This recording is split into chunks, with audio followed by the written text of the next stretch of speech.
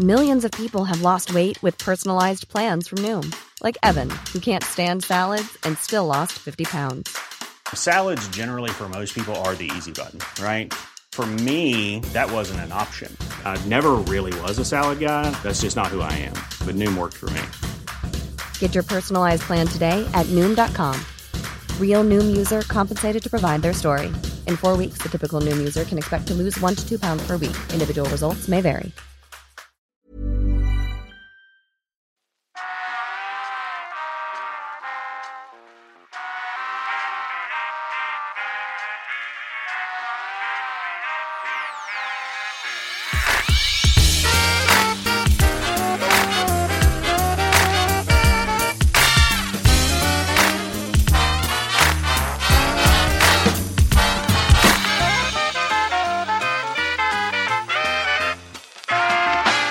Hello, everyone, and welcome back to the Phileas Club. It's been so long. I mean, at least a couple of months. I've missed you, all of you, so much. My name is Patrick Beja, and on this show, what we do is that we get people from different parts of the world and try to get the news from those parts of the world, but also get their views on what's happening in our part of the world. More or less, usually it's been, well, COVID is everywhere, and I'm sure we'll talk about that, but also we'll talk about other things, because other things have been happening, including, for those who don't know, I now have 2 children, and that is more difficult than having 1 child. I've been told that would be the case. I was warned, and I can confirm it is indeed more difficult. It's funny because let me introduce the guests first. Let's try and be polite. First of all, ladies first. Hannah is back from Malaysia. How are you doing, Hannah? I'm very well, thank you. Yeah, here in sunny Kuala Lumpur this afternoon. And we talk about COVID all the time, and obviously it's a big topic of our conversation, especially for you since you work in the tourism industry. So I guess we're going to have things to discuss there. Yes, for sure. Yeah, it's not a great industry to be in still. But we're looking towards the end of the apocalypse, hopefully, or maybe not in Malaysia. I'll be interested to know how things are going on that, with vaccination and all of that, because sure. I think there's a mood of like, okay, we have vaccines now in the West, and we're like, yay, we're done, good, excellent job, everyone. And it seems like it might not quite be that simple long term, but we'll see. We'll talk about that. Yes. Also, Bart is here from the Greater British Isles land of affiliated with Britain in some form, but not too much, because if you say that, you might get in trouble from where you're from. How's it going, Bart? It is going well, and Patrick, Republic of Ireland, how's that? That's a nice easy one. But I want to get it from the start that what's happening in Ireland now is has a lot to do with what's happening across the border. I was going to say the channel, the sea. Well, no, it's across the border. That's the problem. Exactly. If there was a sea, we'd have much less trouble. It would be much easier. It would. Yeah. All right. So I'm not sure what to start with. Like, do we start with COVID and get it out of the way, or do we start with Brexit? Like, how do you say it? Like, fall down consequences? Or do we start with, I don't know, what you just woke up, Bart, so maybe we'll go to Hannah first and let you, you didn't just wake up. But you just I just said about you, right? Because I literally, my morning task were make tea, listen to 9 o'clock news to make sure nothing had exploded, talk to Patrick. Well, all right. So we'll let you go over in your head the fact that nothing exploded, apparently. Well, maybe that's a bit too broad. Not everything exploded. Explosion is still in progress, is what I would say. So go... The explosion is still happening, and let's talk about what's happening in Malaysia. And if you have a view of the neighboring region, how are things, Hannah, over there? But you know what? Like, not great. So, I think Damn when it! we last You, talked, I know. you Sorry, had me guys. you had me hope for just a second. You're like, you know what? It's not too bad. And yeah, no, that's not. Yeah, Yeah. silly me. Okay. Yeah, yeah. I mean, I think when we spoke last year, Hmm. and at that time, like Southeast Asia was doing pretty well. Our cases were quite under control. It's feeling, a little bit smug almost. Ha ha ha! Look at Europe, look at Mm. America, look at those hundreds and thousands of cases they've got. And then, of course, we had the end of the year here, and then pretty much across the region in Southeast Asia, no matter what country it was. So some countries like Vietnam had very few cases. Laos, I think up till maybe March, had less than 50 cases, like 50 cases. The whole pandemic that had 0 deaths, 50 Mm. cases.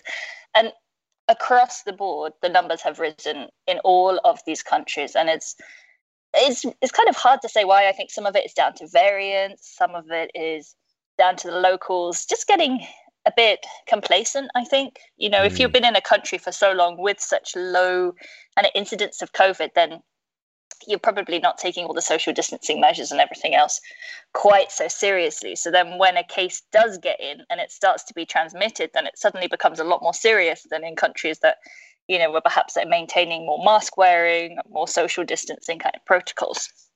That's what I've heard. So, yeah. And what, to be honest, I was following this because it got to my attention because it seems Taiwan has been hit as well, and there's a lot of manufacturing of, well, almost all of it, of CPUs and chips over there, and the world is freaking out now because they're like, oh my god, if that affects chip manufacturing even more than, there's so much issues with orders not being fulfilled. Everyone was freaking out. But and that's the explanation people were giving. But the vaccines have not started at all. Yeah, that's the other thing. So yeah, I think Taiwan is surprisingly, and I don't follow Taiwan so closely, but has been surprisingly slow. But in general, Southeast Asia for the vaccination rollout has been super slow. You have got countries, Indonesia has got almost 200 million people. So they're not countries that can be like very easily rolled out. Indonesia is made up of thousands of islands as well. So logistically, it's pretty tough too. But, if you look across the board... I guess it's also natural social distancing as well, to an extent. Yeah. But Yeah, in a way. But, like right now, I'll just found some stats. The country that's the most advanced, and you would kind of expect this in Southeast Asia, is Singapore. So Singapore has got to about 34% vaccination, but their population is only about 6 million people. So they've got a pretty easy deal, right? It's just distributing it throughout a city. Whereas you've got countries like Vietnam, and they are at 0.09%, and not even at 0.1% yet of their population. And a lot of this is, what the governments here at least blame this on is Western nations like Europe, like the US, hoarding all of these vaccines. Yeah, exactly, and kind of over ordering. And then, of course, AstraZeneca, we had that whole Europe not letting them export either. So I think that also contributed to shortages here in Southeast Asia. I think looking at it from here, I think everyone would admit that that's the case. Especially with now the concern that if we don't vaccinate everyone, variants are going to keep happening because mutations keep happening in places that haven't been where the pandemic hasn't subsided yet.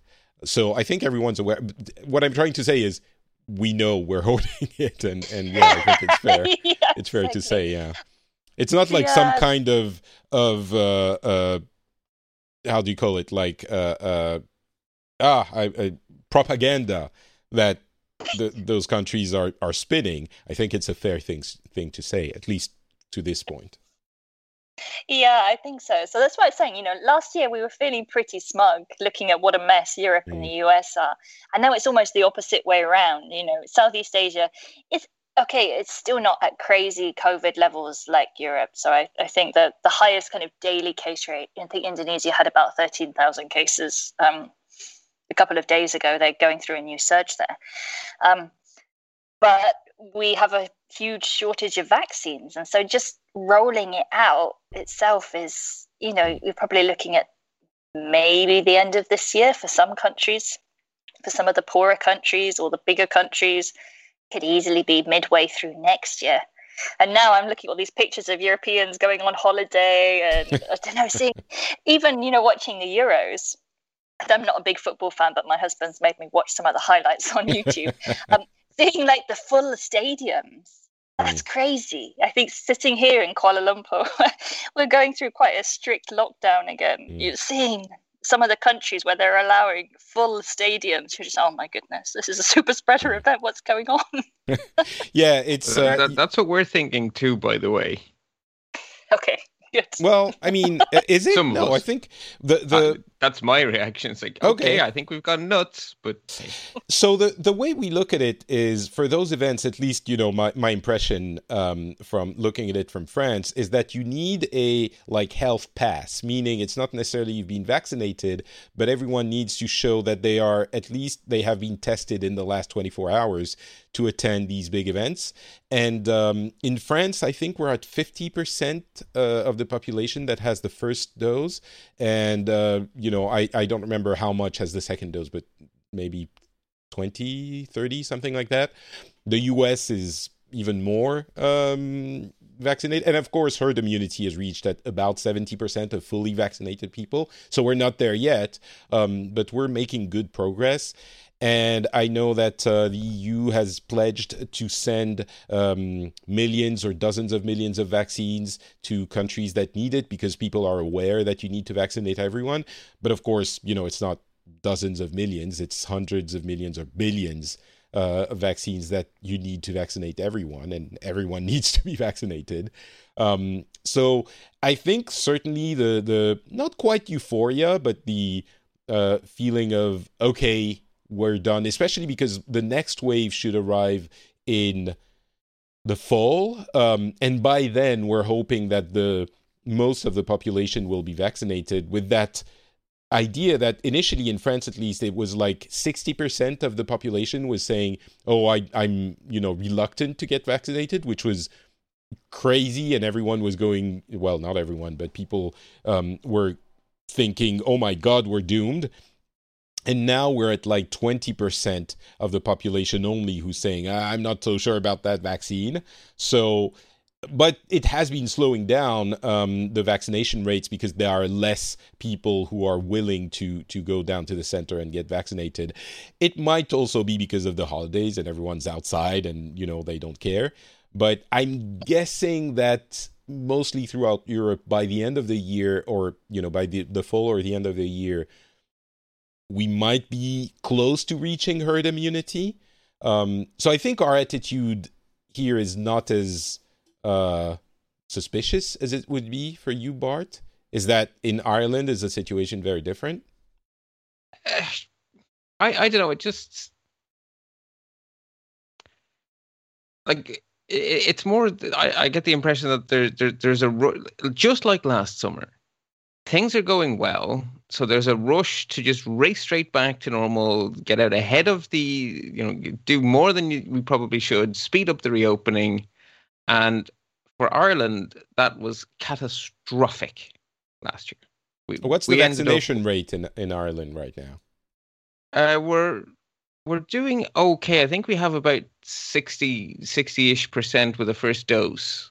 Okay. But with the Delta variant, that's proving to be quite meaningless. It's the second dose that really matters. And we copied the UK, and we did that long gap between first and second doses of AstraZeneca. Mm-hmm. And so now everyone's going, okay, so we did our most vulnerable people first, and we gave them AstraZeneca and told them for a 3-month wait. And now it turns out there's a variant that doesn't care that you have one dose. And so now we're scrambling to shorten the gap for those people. So on the one hand, it is definitely the case that we're very efficiently getting through every vaccine that gets into this country. So there are no large stockpiles. There's no vaccine we're not using. There's nothing going to waste. So I want to be positive about a rollout, because I think that's the way it should be, right? Every bit of supply the government can get, they can get into an arm. So great. 300 new cases per day. That's not a lot. I don't know if You it say feels it's not to a me. lot, Patrick, but we're a small country. So this time last summer, we were at like 10 or 20. Okay. So we're still an order of magnitude up from like last summer when we reopened initially cautiously, and then in September we lost a run of ourselves. Last summer, case numbers were in the single digits some of the days. Yeah, but there's also, I mean, the vaccine, I don't know how dire the Delta variant is, but the vaccination isn't necessarily going to prevent you entirely from getting it, but it also lessens the gravity, the seriousness of the illness if you do contract it. Maybe the Delta variant just messes you up. Okay, so we had a big news story yesterday where it looks like an outdoor gathering was a mass spreading event of Delta. Right. Oh, I'm sure it's going to spread. No, but an outdoor gathering was a mass spreading event. That is not how things have. Like early COVID, outside didn't happen for that virus, right? It didn't spread outside. There was very good research out of Ireland that literally had the headline of the journal paper: "COVID does not spread outside." Mm-hmm. I mean, and it made news on BBC World News. Like it was a good scientific finding, and it was true. And now we have a documented case of an outside super spreader event. We'll adapt. It's fine. It's okay. I'm okay. Maybe I'm being a little bit optimistic, but I think you're. I mean, obviously, if the Delta variant means that outside is just as dangerous as inside, yeah, we should. Okay, no, don't get carried away. It's not just as dangerous, right? But it's not the get out of jail free card we've been treating it as. Yeah. So, okay. What has me worried is that we had decided that we were going to have an outdoor summer. That was the government's policy. They literally branded it as an outdoor summer. And then they're saying, and we're going to open indoor dining earlier than planned on the 5th of June. And now the Delta variant is spreading and they're going, no, we're going ahead with indoor dining. And I'm thinking, you're doing that thing where you stick your head in the sand and you doggedly stick to a plan you made when the facts were different. You're doing it again. And the last 2 times you did that, it exploded in our faces. Okay. Yeah. All right.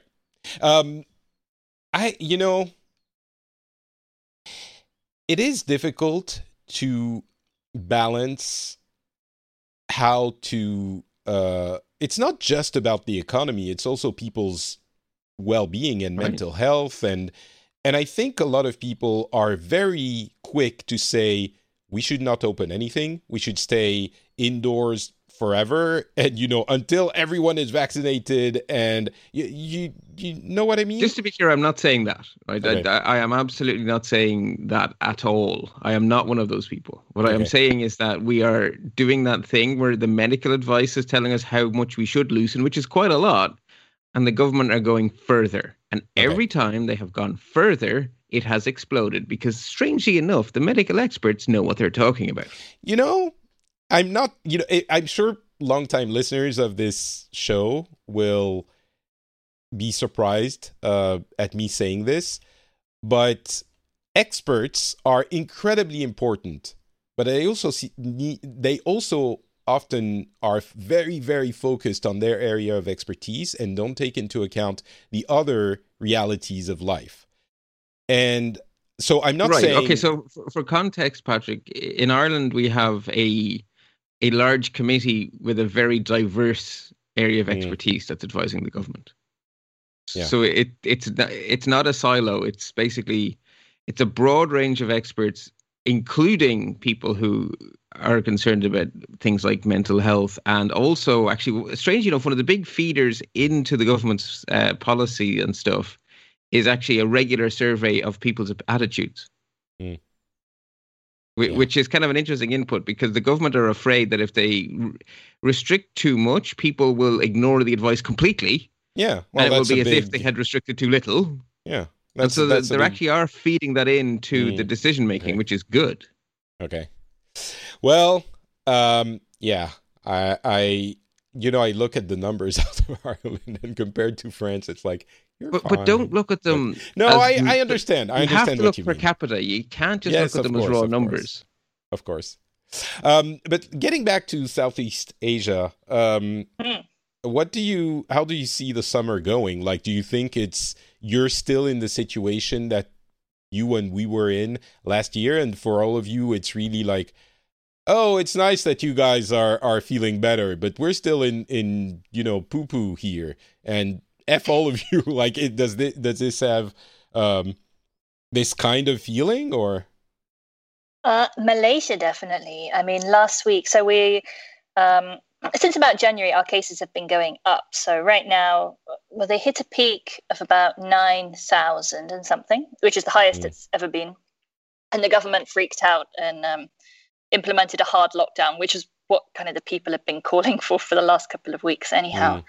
Last week, I'm looking at the numbers, and starting with the end of April, it's like, phew, it's like Apple stock going up and up and up. And you can see it going down a little bit from 2 weeks ago. Yeah, and so last Monday, the government, the Prime Minister released his plan to get everybody out of this mess, because everybody's been calling for this. And basically, according to this kind of phased recovery, so we're in stage 1.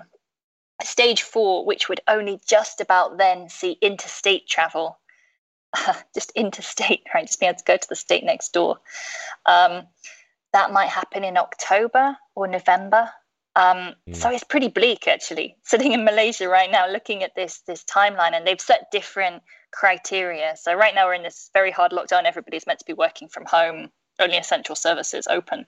And to get from this stage to stage 2, where that might open slightly more, as in maybe a few more offices will be allowed to open, we've got to have our cases down to 4,000. They've got to have been there for at least 7 days. The population has got to reach 10% vaccination fully, and ICU usage has got to be at 75%.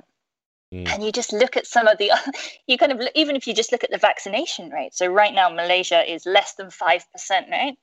So the vaccination minister yesterday was saying, oh, maybe we'll reach 10% in mid-July. So we've got another 3 weeks of this really, really hard lockdown.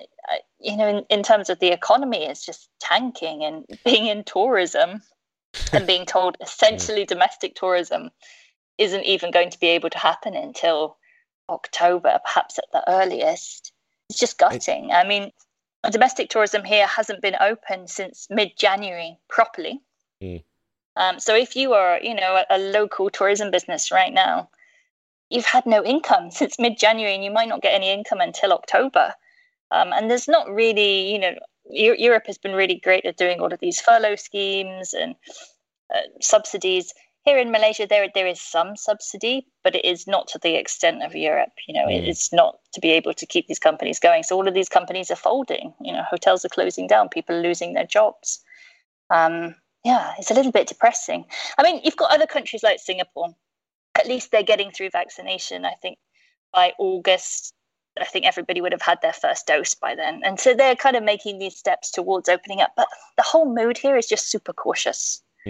Everything is just really, really, really cautious. No one wants to open up their borders. The exception is maybe Thailand. You might have seen the headlines that from the 1st of July, Phuket is opening up to vaccinated travelers without any quarantine. But even just for that, there's a ton of paperwork that travelers have got to get through, or they've got to stay on Phuket for 2 weeks before they can go anywhere else. So even that in itself is super restrictive. So the governments are just being very cautious. I mean, and I think they all got spooked by India. India is such a close neighbor for Southeast Asia that when all these cases were skyrocketing, I think just Southeast Asia just looked at that and went, whoa, I don't want us to end up like India. Oh my God. And you're not looking at the Chinese or Russian vaccines because we're not using those. I'm guessing they have a lot of people to vaccinate as well, but. Yeah, well, that's the other issue, I suppose, with Southeast Asia, is that we are really heavily reliant as a region on the Chinese vaccines as well. So Sinovac, Sinopharm are some of the main vaccines being used here. Sputnik 5, a little bit, the one from Russia, but mainly it is coming from, the main ones, AstraZeneca, Pfizer, yes, they're here, but especially the poorer countries, let's say Cambodia or Laos, Indonesia, they're mainly relying on the Chinese vaccine. And so, the travelers in these countries are looking and saying, okay, or let's say I am allowed out to leave and go on holiday. Actually, I can't go visit Europe because they're not recognizing the Chinese vaccines. Oh, right. So there's going to be that issue too. I mean, my view is eventually Europe is going to have to accept Chinese vaccines, right? Because there's no way they can just stop Chinese people coming into Europe forever, because they make so much money for Europe. They're going to have to recognize it at some point. Once we have herd immunity, maybe we're like, okay.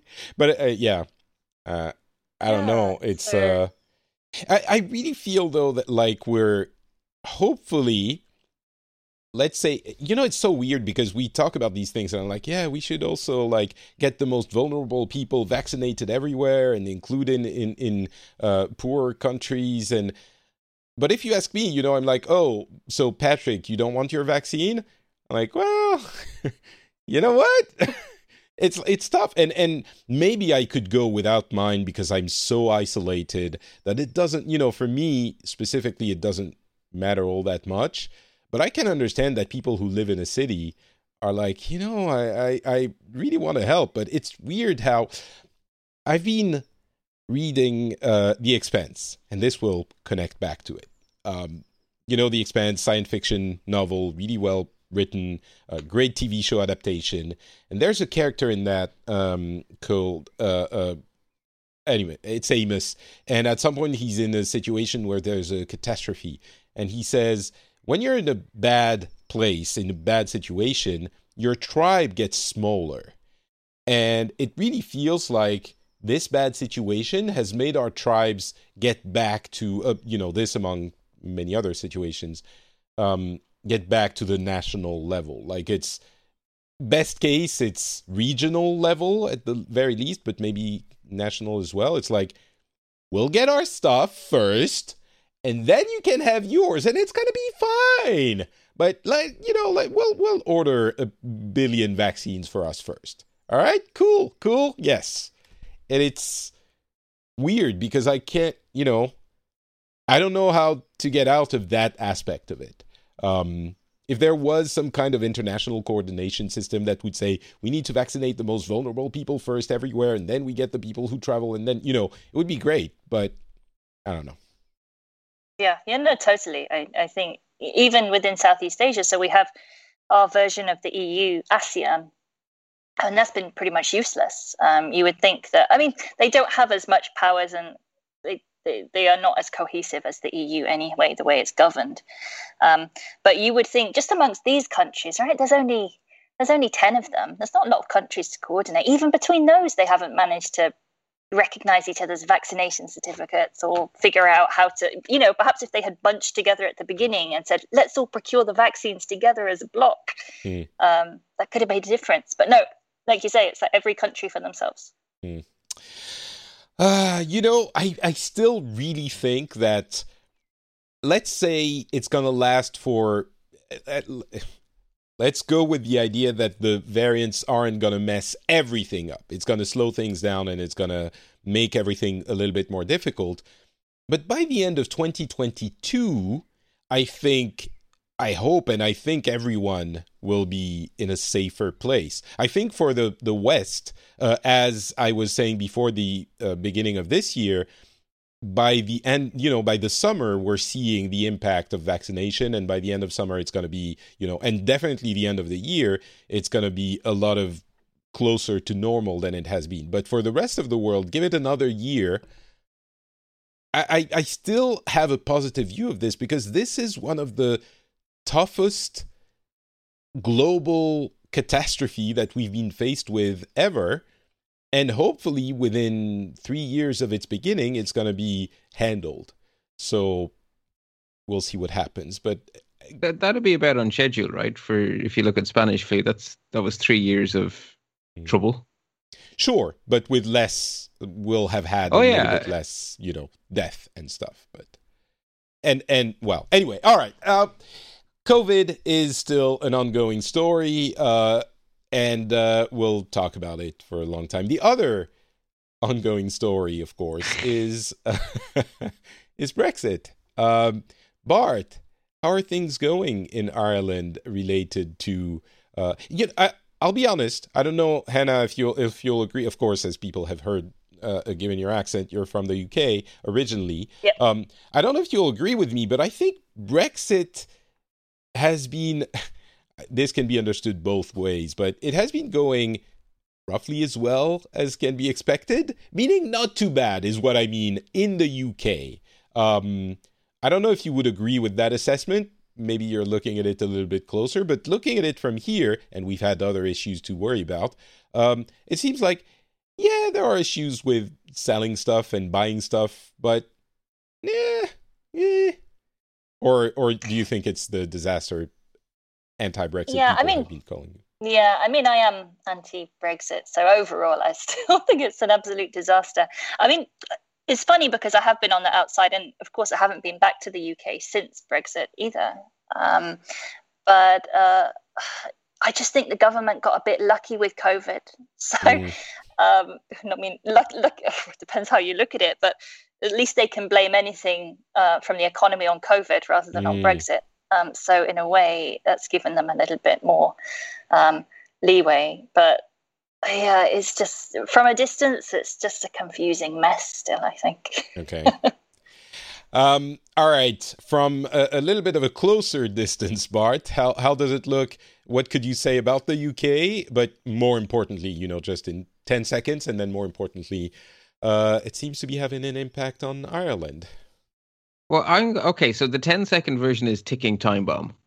Okay. That is because Brexit hasn't happened yet. I know that sounds astonishing to say. I know. Bear with me. I will explain.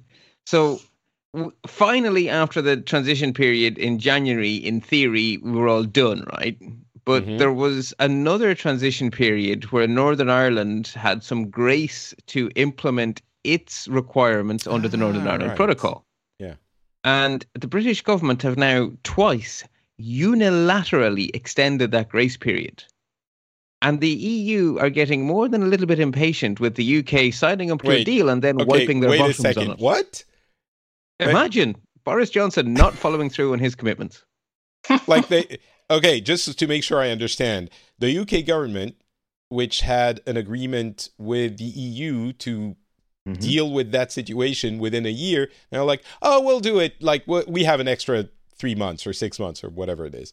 Okay, so the within a year bit was ended in January, right? So that was when everything was supposed to come into force. But the actual physical checking, there was a 3-month period where people were, they were supposed to do the paperwork, but there weren't going to be any physical checks. And, we're just sort of give it a chance to bed in. We don't want to cause all the shop shelves to be empty. We'll give it 3 months. It'll, give us some time to get settled in. And as those at the end of March approached, the British government just unilaterally extended it. And then they did it again. And Brussels did they were say, like, no. Brexit is making everything difficult? Or that is, there is certainly that, because shock and or horror, when you don't have a trade treaty, it's more difficult to trade. Who would have known? But the real issue is yet again Northern Ireland, right? It comes down to the fact that we have a land border between Northern Ireland and the Republic of Ireland, and Northern Ireland is now not in the EU, and the Republic of Ireland is now in the EU. In order for this island to remain at peace, it is vital that border remain open. If that border closes again, it will be back to the 80s and the 90s. It will be back to what was euphemistically called the Troubles. We're already seeing a disturbing amount of paramilitary organizations raising their heads again. And it's all being triggered by Brexit, frankly. So in order for that to flow, the only way to square that circle was to have checks between the UK mainland and Northern Ireland, so that Northern Ireland is in effectively a common trade area with the EU, but the rest of the United Kingdom isn't. So that means there is now an internal border within the United Kingdom purely from a customs point of view, right? So people are not affected by it because Ireland and the UK have a free travel area, but things, so stuff, has a border now in the Irish Sea. And that is an anathema to the unionist community. the concept that they are separated from the UK in any notional way, be it through paperwork for customs or anything else. They are now different to the rest of the United Kingdom, and that is intolerable to them. Mm. And so the implementation of those checks that have been negotiated with the EU, because the EU needs to protect the single trade area, the fact that they're not implementing the very, very, very, very difficult, right, backstops, everything we've talked about on this show over all of these years has all revolved around what to do about trade with Northern Ireland. They finally had a deal, and now the UK are not living up to their half of the deal. So the EU are going to lose patience. Meaning, sorry, just to be clear, meaning they're not checking things that come in through Northern Ireland into the UK. Is that how they're not living up to their end of the deal? The other way around. So things coming into Northern Ireland from the UK are supposed to be checked as they arrive. So the port in Belfast, etc. And that's not happening. Oh, so that's what the EU is concerned about. Not things that get into the UK, but things that get out of the UK is what the concern Well, it's things from the UK into the north of Ireland, because the north of Ireland is in a common trade area with the EU. So anything coming into Northern Ireland is coming into the EU, into the common market, because from there it can go anywhere else in Europe. Yes, absolutely. And the UK is not doing it, even though they said they would. Correct. That is the fundamental issue here. And then to mix everything up and to make it all that bit more of a mess, you have the fact that Northern Ireland is itself a bit of a difficult place to govern, to put it very mildly. I can sense the restraint you're putting into this phrasing. I mean, so we have the Good Friday Agreement brought peace to Northern Ireland, and the big thing that brought was the end of that bloody border, which was at the root of so much trouble, and it brought a process whereby you have guaranteed coalition government, which must include both communities. So the government in Northern Ireland must include Unionists and Republicans. It cannot be single-side government again, because that is what caused the terrorism, etc., to happen, where the plurality of the country was Unionist. They had all government power, and they used it to oppress the Republican minority. And so to avoid that happening, the negotiated settlement that brought an end to the IRA's campaign was a very unique form of government where you democratically elect members of an assembly, and then from that assembly you build a government in what is arguably a not democratic process, because the biggest party gets to nominate a deputy first minister, and then the other side get to nominate the matching half of that post, and effectively the prime minister, what they call the first minister, is two human beings occupying one post. And if either resigns, both have resigned. Okay. And they must be from the two halves of the community. Right? It's a complicated process. So because of the fact that the government were going to implement the checks they had legally signed up to implement, effectively the largest unionist party exploded. Exploded, not sure what we want to put it. That party tore itself in half, because you have diehard idealists who don't really care about things like financial realities or what's in the best interest in terms of the North moving forward. They have this notion of there is a border, there must be no border, we are against this. It's emotion, right? It's not logic, it's not reason, it's just diehard, brain off emotion. And then you have the practical half of the party who are like, no, we actually need to live here in Northern Ireland. We need a functioning economy. We need to make compromises so that this place doesn't explode in a giant big mess. To be 100% clear, I mean, it goes back to the talking monkey issue that we were talking about, for many episodes of our Brexit saga.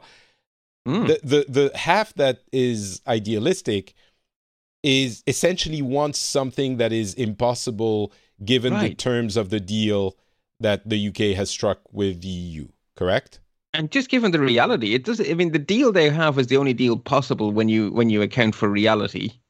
And once you account for reality, accounting for reality is so annoying. Like, it's so cumbersome. Well, it really is. It gets in the way, doesn't it? Yeah. So the Unionist Party basically fired their leader, which then triggered their leader to resign as deputy first minister, which then triggered the other half of the deputy first minister to be considered to have resigned as well, which then triggered a 7-day period where they had to nominate a new first minister. So the unionists managed to elect themselves a new leader in an extremely, extremely close election, like stupendously close. It was very fractious. You had people walking out of the meeting. It was not a good way to pick a new leader. Right. So poor Edwin Poots got handed the impossible task. He reminds me an awful lot of Theresa May, basically handed a completely poisoned chalice. Dear Theresa, fix this impossible problem. Dear Edwin, fix this impossible problem. So rather than collapsing the Northern Ireland government, he nominated a first minister. The Republicans nominated the second half of that post. And then his party had a motion of no confidence in him for agreeing to have a government in Northern Ireland without the EU agreeing to scrap the Northern Ireland Protocol. What? Yep, that's basically it. You didn't manage to get the EU and the British government and the Irish government to scrap everything and just give us what we want. Therefore, you're fired. And so the guy who very narrowly lost just got elected last night. And I say elected, he was the only candidate. So he basically got to have his turn. But he doesn't have any easier time of it than Edwin Poots did. He doesn't have any easier time of it than what it's just. Okay. So it looks like so Jeffrey Donaldson has said he is not going to nominate a first minister. So that means the 7-day clock is ticking until the Northern Irish government explodes. Basically, then it's rule from Westminster again, and in theory, run an election. Okay. So it seems like the interesting thing is that you can look at it and say, okay, this is just Ireland and Northern Ireland. And the problem is, if this doesn't get settled, it affects obviously the UK and the UK-EU deal. And so the entirety of that situation, which has been poisoning the entire region for, 3 years now? 4 years? Or you could say since the 70s when the trouble started. I mean, sure. There was a period of calm until Brexit. But so how do you see things going? You're right. You're right. Sorry, Patrick, you're dead right.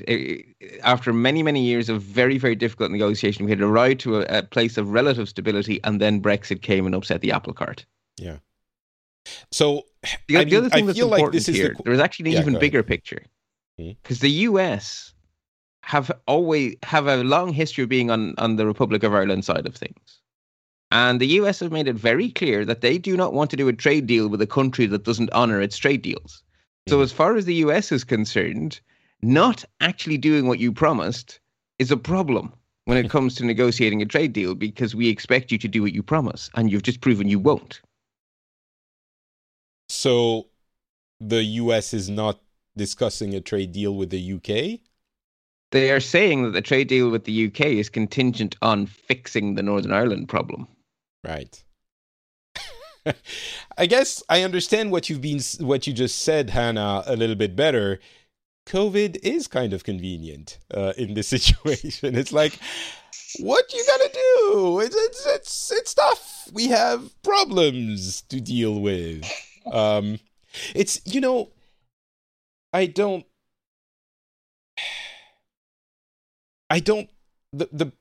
It's rare that I don't see a path forward out of a situation. Sometimes you have a path forward that is unlikely, that people are unwilling to take, that is, these kinds of things. Here, we're still back to the talking monkey. Like people say, I promise you I will give you a talking monkey, and then good luck finding an actual real life talking monkey. And we're still getting back to that. The solution that was agreed upon with the EU would work if if Northern Ireland would accept it, but they don't, right? That's the key.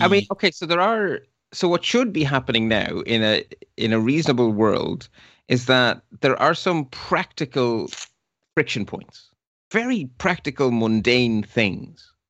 And the negotiations should really be all about how do we make the protocol actually work, right? So we're experimenting, we're trying. There's a friction point here. This process could be streamlined. Okay, let's streamline this process. But instead, we're talking about unionists telling Irish ministers they're not welcome in Northern Ireland with the very obvious hint of we'll blow up or shoot you.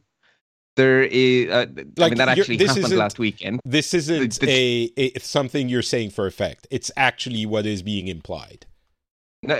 Yes, the council, basically, believe it or not, they call it the Unionist Council, but it's actually the leaders of all of the unionist terrorist organizations got together and released a joint statement to the press saying that Irish ministers are no longer welcome in Northern Ireland. So when a bunch of terrorist organizations tell you you're not welcome, it's not just a vague threat.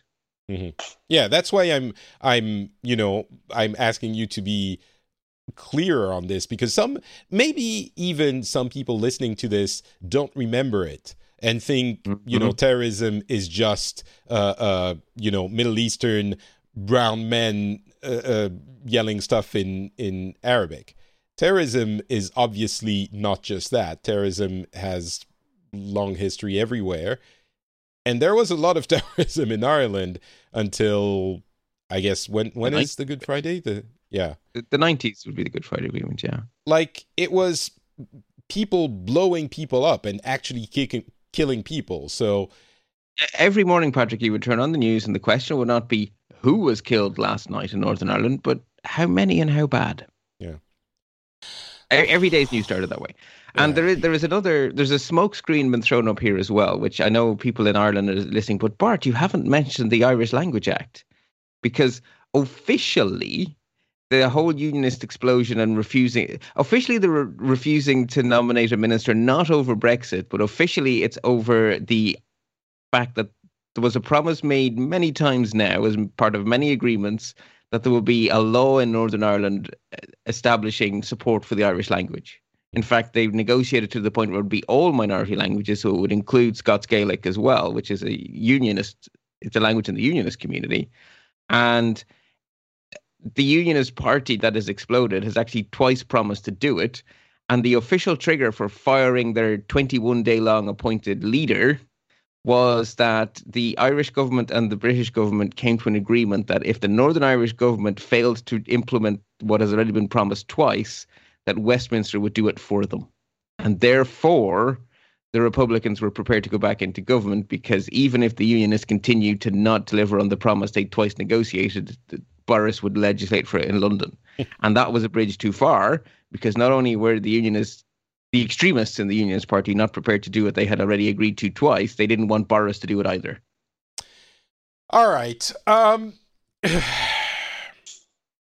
was in a good mood I'm sorry. this morning. Maybe you should have done COVID last to cheer us all up.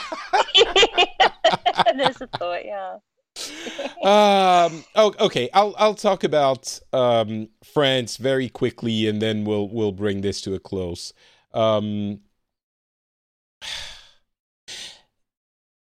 There was an election, departmental election, which is one level of governance. We have like 3 or 4 in France, and no one cares about it, and no one went to vote. For context, usually in France, for the big elections, the presidential elections, we have like 80% participation rate.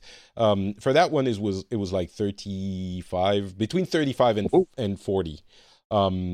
But it's like I couldn't even tell you what the department level of administration does. Like maybe I could, but it would be guessing. Like it's a very minor election, but still 35% is small. It's in the context of the summer and everyone being sick of COVID and going out, and we just have just lowered the restrictions, etc., etc. But still, so everyone is freaking out. But the interesting thing out of those elections is that the big winner is the Republican Party, which is actually called Republican now, the Republicans, here in France, or over there in France. I haven't been there in like a year and a half. And the big loser was the far right party. So the Republican Party is the right-wing party, the conservatives, who have been going more to the right in the past 5 to 10 years. But they're still, the acceptable company party. And the far-right party, the Rassemblement National, Marine Le Pen, I'm sure many people have heard about her, was the big loser, which is a little bit puzzling because in the recent months, we've had a lot of polls that were asking the question, if, for the next presidential election, which is next year, if it comes down to far right versus the center right party, which is currently in power, like it was for the previous election, how would you vote? And the result was very, very close, like even closer than it was last election. And it was very, very close. So a lot of people were saying, oh my God, the far right party is gaining in power, and they're gonna be a major force for the next election in the next year until the election of 2022.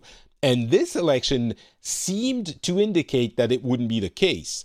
And in a twist of, I don't know, irony, the leader of the far right party, which has always benefited from low participation in elections, has been saying, because, of course, their base is very energized and goes out to vote, where maybe the bases of the more traditional parties are less energized and don't vote as well. But so for this election, she was saying, oh my God, participation is at an all-time low. Go out and vote, people, please. And it was like, that's this? Very backwards. Yeah, it's very surprising. Again, I think a lot of people are making getting a lot of conclusions out of this election, which I feel is not representative for a number of reasons. But it's still, I'm sure it also can't be discounted. So that's an interesting, thing that happened in France. We'll see what happens for the next election next year. But yeah, so that was what was happening in France. In Finland, nothing much. Vaccination is going smoothly. It's really funny because, well, it's not funny at all, actually, but I'm sure you've noticed that Russia is sinking deeper and deeper into totalitarianism. There are more and more laws and moves and decisions being made by Vladimir Putin and the government that make it, a few years ago it wasn't the case, but now it definitely is. And Finland, as you all know, if you listen to this show on a regular basis, has a very long border with Russia and has always been very, very keenly aware of the threat that Russia is for Finland. There's been wars and invasions, and it's like, this is something you have to take seriously. And so a couple of years ago, the government started negotiating the purchase of fighter jets. And it's now coming to a final decision. I think, if I'm not mistaken, I hope I'm getting this number right, but Finland, which is a country of 5 million people, is ordering something like 60 fighter jets. I think the number is right. Even if it was 20, it would be ridiculous, but I think it's 60.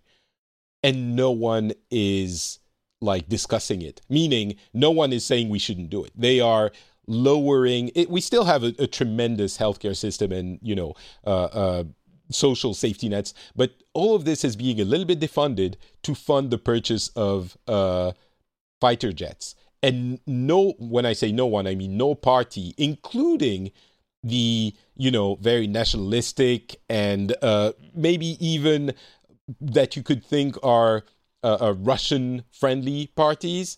No one is saying anything about it. It's like, yeah, we need those. Finland has a very friendly relationship with Russia, but it's like the epitome of talk softly, but carry a big stick. It's like, it's more than talk softly. It's, we're friends. No problem. We'll talk, we'll trade, it's great. Everything is fine. But also I have 60 fighting, fighter jets in the backyard. So the policy is, if something happens, we have to make it so Finland can't win, but they have to make it so onerous for the not the Red Army, but the remains of the Red Army or the Russian army to enter Finland that they will think twice, and that's enough and that's the policy. And so 60 fighter jets, it's insane. I think it's 60. I hope I'm not mistaken. But yeah, that's what's happening. I presume Finland are in NATO. Finland is not in NATO, and that's a huge. We're in the EU, of course, and that is the first thing that Finland did when Russia collapsed. They're like, all right, cool. Now we'll be in the EU, and before that, the Russian bear shakes off their drunken party time. We'll be in the EU. And it's a big topic of discussion because there are a lot of people who are saying we should get in NATO and be protected, like be safe. And a lot of people who are, I think, more realistic are like, you do not want to put NATO on the border of Russia. This is like a provocation. It will force Russia to do something. Like this is insane. You shouldn't do it. The status quo now is not the time, I guess, would be the argument. When relations were good, might have been the time you could get away with it. Not even. No. Like that would not... Russia relations are great. It's just that Russia is Russia. It's like, it's our zone of influence. And if you put NATO in, like... It's like... I don't know. It's like Cuba, 2 meters away from the U.S. That's not conducive to... when you're in the middle of the Cold War, that's not conducive to healthy relationships.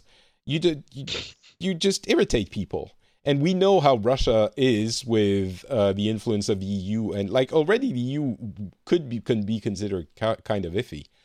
But the EU now has its own army, right? So doesn't that mean that if Russia were to invade the EU, it would be sucked into a common defense policy?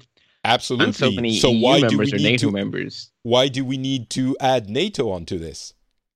Right? Well, We're I'm already sort of thinking, protected. wouldn't NATO just come in by default? Yeah, kind of, yes. But so you don't need to have Finland be you don't need the provocation. You don't need the added insult and injury, right? It's pointless. It's useless. And we need, and it's not like Finland can afford to not have a strong army anyway. So there's really no reason to be in NATO except to appease some of the people who think it would be like safer. It really wouldn't. I don't think it would be. Anyway, as long as you're in the EU, I don't see it making a difference. But I agree. I agree. Amateur opinion. I don't think it would. Yeah. Well, so what's the conclusion of this episode? Everything's great. Everything's fine. Things will be fine. For context, Patrick, if Northern Ireland hadn't blown up and if there wasn't a pandemic, the biggest story in Ireland would have been that our entire healthcare system was taken down by a cyber attack. And weeks later, we're still at 75% of our servers back only. So, yay. You know what? Next time, I'll invite people who have good news. That's what I'm going to do. I look forward to listening to that show. Actually, it'd be great if I was on it, but... All right. Well, thank you very much, both of you, for being on. Before we leave, of course, I'll ask both of you to let us know where we can follow you on the internet. Hannah, still on Twitter?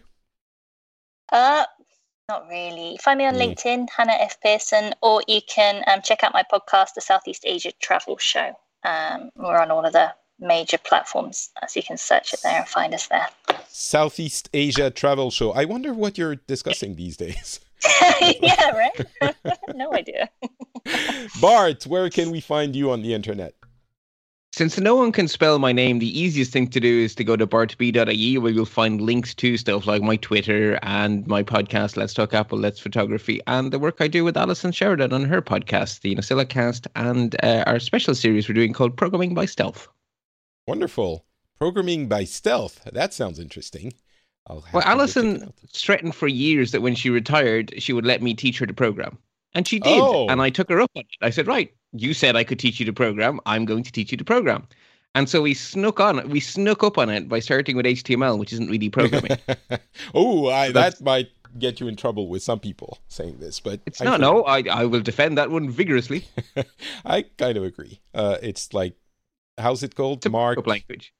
Markup. That's language. the ML. It's markup, right? Yeah, HTML, markup language. Yeah, All right. Well, thanks to both of you. For me, it's Not Patrick on Twitter, Facebook, and Instagram. I'm also notpatrick.com. You'll find links to everything I do, including the French language shows Le Rendezvous Tech and Le Rendezvous Jeu, where I talk about tech and gaming every week. And if you enjoy this show, you can support it at patreon.com/The Phileas Club. Very much appreciate all the people who already do. Thank you for your patience with my absence. Having children is not easy, but we will hopefully be back on a semi-regular schedule going forward. That's the hope, at least. The summer vacations are coming up next month, so we'll see what happens there. But after that, absolutely, we'll be back. So thank you very much. Thanks for your support to all the Patreon supporters, and we'll talk to you very soon. Bye.